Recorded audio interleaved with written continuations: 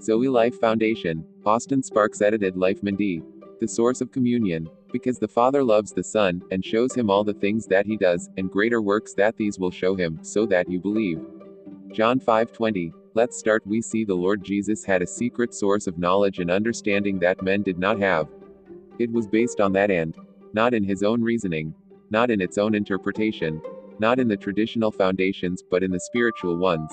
His activity was therefore always in the direction of life. In this chapter we see the conflict between those who think, and speak, and act independently, although in a natural or religious way, and Jesus we see one who he does not think, or speaks, acts of himself, but in the Spirit and by the Holy Spirit. There is always conflict between the two sources, and the two effects are life and death, death and life. What is the word on which all that hangs? My Father works until now, and I work. What was the problem for the interpreters of the law? They had the law, but they interpreted it according to their own judgment, they interpreted it according to their own mind, they applied it according to their own will, and the result was death. Let's talk for example about the Sabbath. Yes, they established their own judgment. Sound hard, it sounds strange, but they did it of themselves. How can a man judge him? How will you know what is done? How will you properly deal with the scriptures regarding this? Again, these Jews called God their Father, and they did not know how they contradicted such a statement, nor how their ways made it clear that they did not have a living faith in him.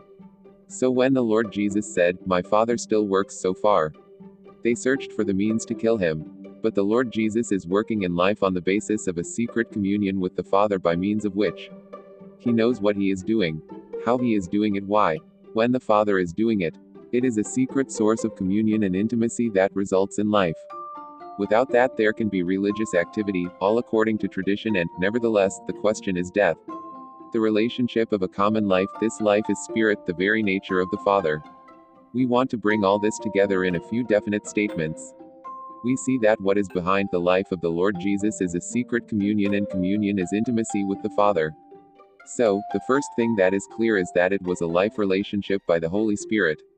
This particular relationship between the Lord Jesus as the Son of Man and Son of God with the Father, as opposed to his relationship in the essential unity, and the deity. We see the deity as the source base of the Son of God. It was on this basis, of the life of Jesus Christ, a life with the Father. That life was the secret of communion. It is a communion between deep calls to deep at the roar of your waterfalls, and establishes that two lives become one through the Spirit. That is a simple statement that everyone should be able to grasp, and it affects us vitally. Since we find that, all his life on this earth, he operated in dependence on his secret life, on the life of God. We also see after the cross, the Lord Jesus established the basis of sharing a life in common. God has given us eternal life, and this life is in his Son. That is the life that was, is, and will be in the Son, and we have it through the Holy Spirit, through regeneration, and later through the Spirit of Jesus Christ available to be able to live that life in the flesh.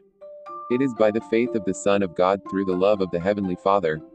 This is the mystery of God with man, and we have access by the faith of the firstborn of the Father, the Christ, the Son of the living God.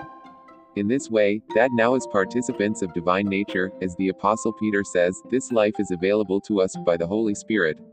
Glory, glory and more glory.